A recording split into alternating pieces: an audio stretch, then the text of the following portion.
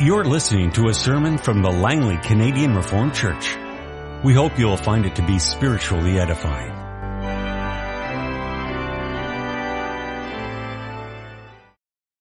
Let us open our Bibles together. This morning we turn to the Gospel according to Mark chapter 4.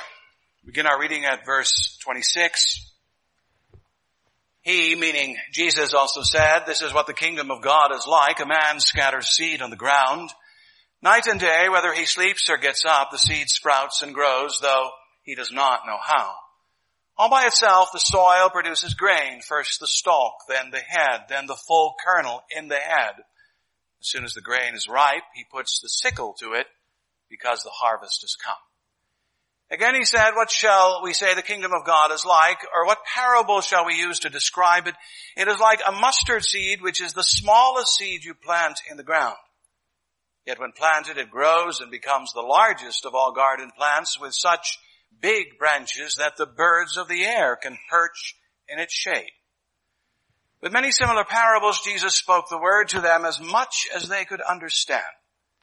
He did not say anything to them without using a parable, but when he was alone with his own disciples, he explained everything. That day, when evening came, he said to his disciples, "Let us go over to the other side." Leaving the crowd behind, they took him along just as he was in the boat, and there were also other boats with him. A furious squall came up, and the waves broke over the boat so that it was nearly swamped.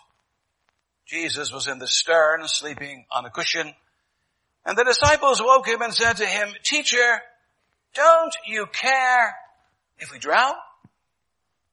He got up, rebuked the wind, and said to the waves, "Quiet, be still." Then the wind died down, and it was completely calm. He said to his disciples, "Why are you so afraid? Do you still have no faith?" They were terrified and asked each other, "Who is this? Even the wind and the waves obey him." Our text this morning is in verse 38, in that last part, that question, "Teacher, don't you care if we drown?" Beloved congregation of our Lord and our Savior, Jesus Christ, as you read this particular chapter in the Gospel of Mark, you can tell that our Lord Jesus has been very busy. He has been busy teaching the people. One parable comes out of his lips after another, the well-known parable of the sower, the parable about a lamp on a stand, the parable of the growing seed, the parable of the mustard seed. All of these teachings come from him, and it seems that probably more were also uttered, maybe recorded in other parts of the gospel or in different gospels. But all day long, he was busy teaching the people. And if you look a little closer, you will see that he was teaching the people from a boat. At a certain point, because of the press of the crowd, he felt that in order to create some space and some room, as well as to be able to communicate properly, it would be better if he did it from a boat. So he sits in the boat and he teaches. A rather peculiar situation. But then, as our particular text and its context opens, we see that evening is approaching and it is time for the meeting to break up. And the Lord Jesus decides that it would be good for them to go to the other side of the Sea of Galilee. And that's what happens. The boat in which he's in, together with the disciples, along with some other boats, set out for the other side of the Sea of Galilee. And then as they are in process of going across, wouldn't you know it, a great squall or a great storm descends upon the sea. If you've ever been to the Sea of Galilee, and some of you have, perhaps you've had a bit of this experience. It's a very temperamental kind of lake, you might say. One moment it's very calm, and you turn around, and before you know it, the wind is up and the billows are up and the waves are mounting. And before you realize it, there can be a full-fledged storm. And that's exactly what happened with the Lord Jesus and his disciples. They're in the boat, accompanied by other boats. They're going across the Sea of Galilee, and it's not all that terribly big. It's in a bit of a basin. The hills that surround it look like the hills around Vernon or Kamloops or Kelowna, rather bare. And they're going across, but it's the night, and the storm comes.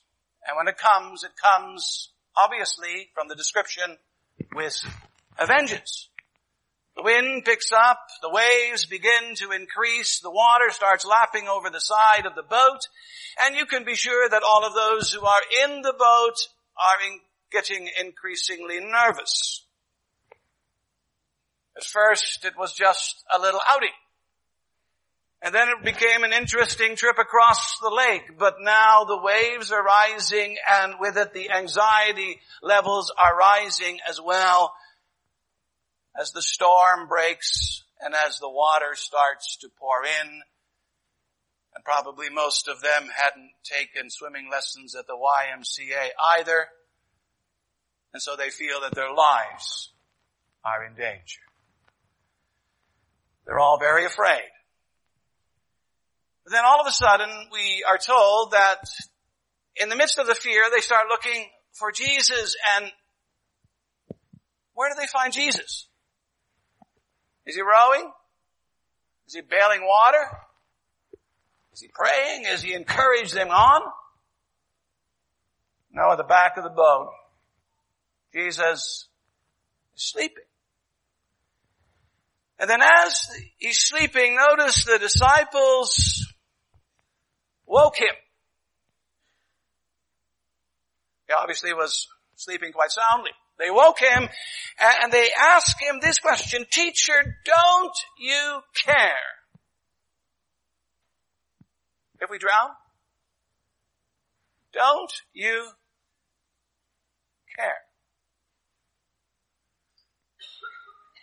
It struck me that those are rather sensitive, searching words. Don't you care?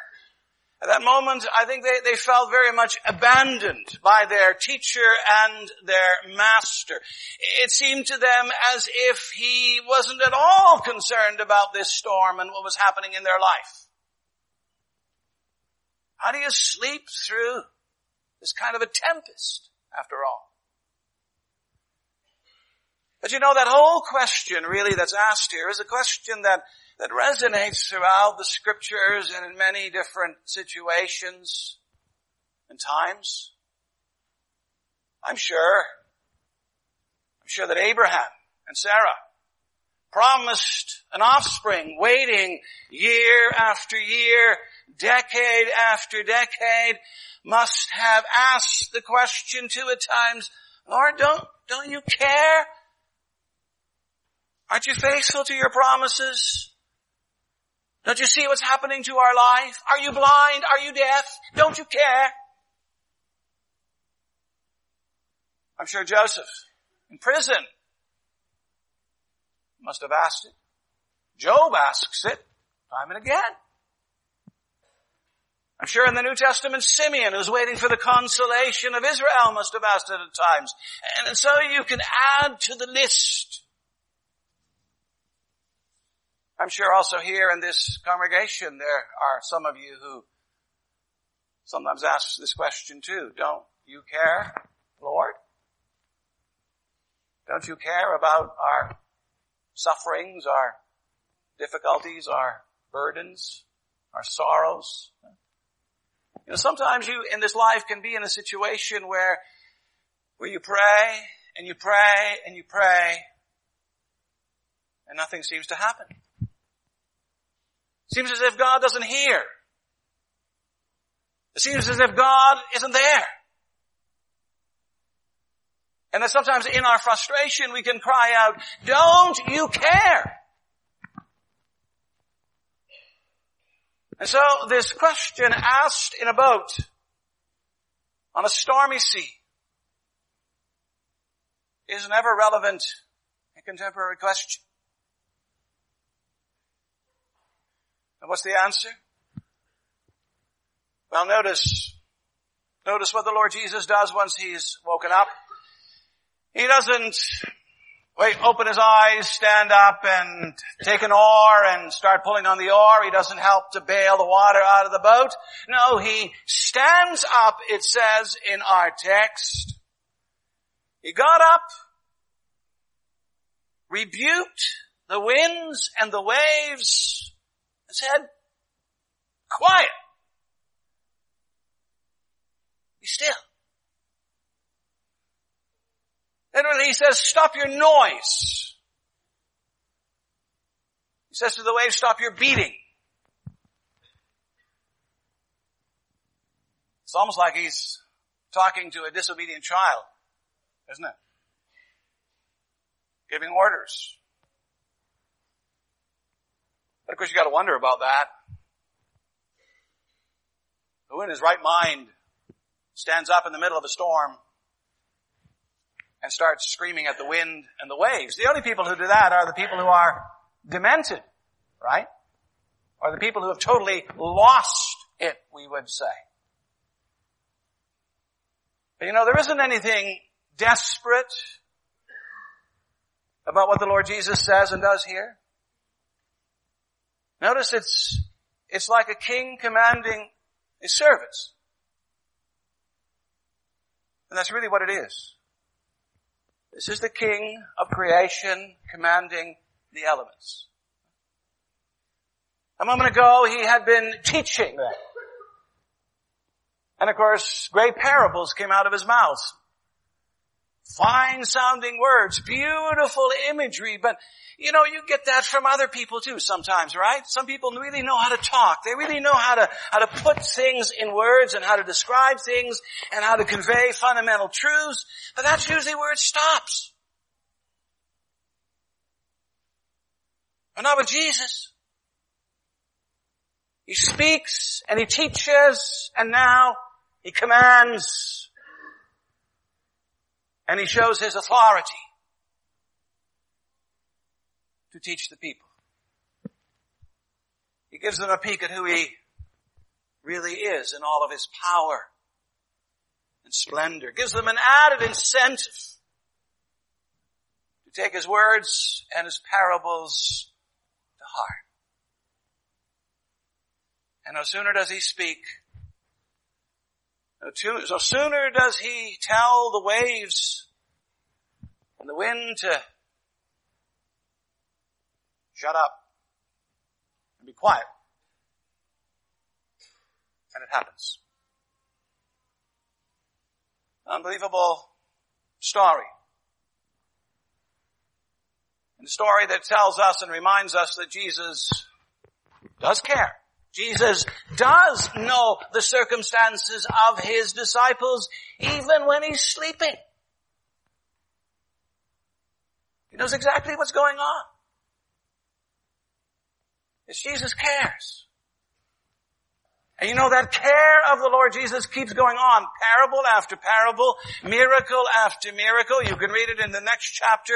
It goes on all the way to a cross.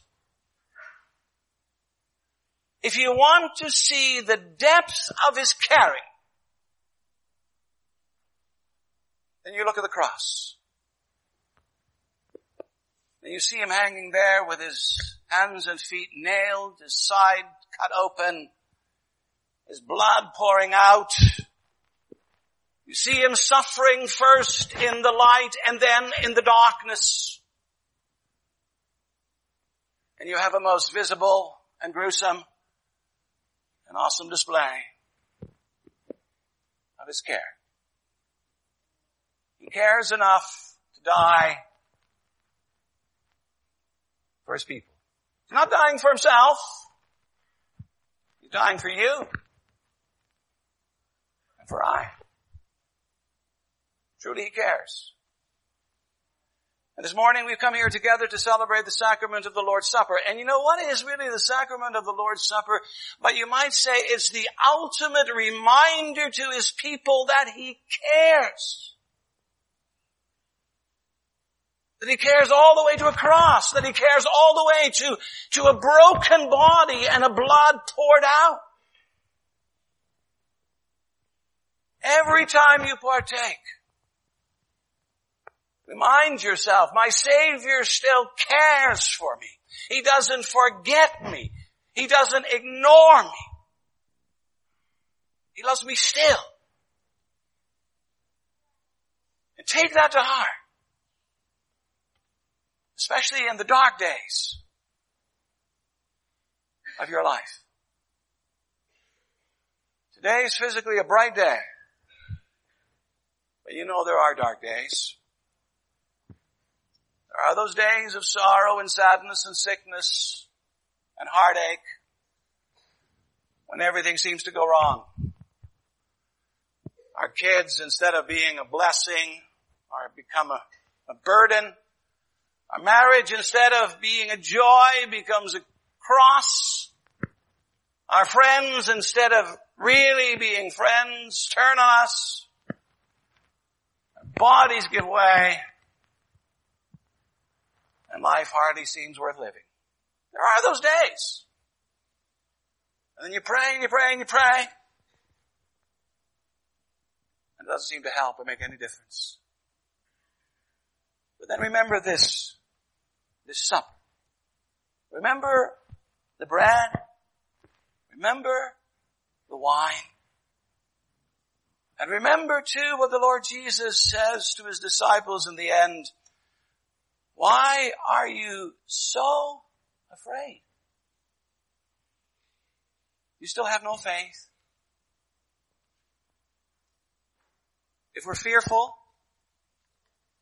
it's because there's something wrong with our faith, right? If we think that he doesn't care, he doesn't hear, he doesn't answer, not fundamentally a problem with him because he does, but it's a problem with us.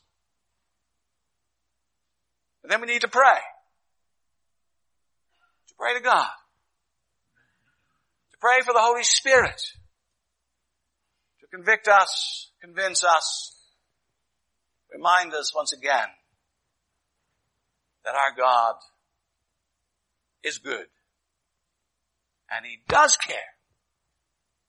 And that his Son, Jesus Christ, is the epitome of care. Look to him and be blessed.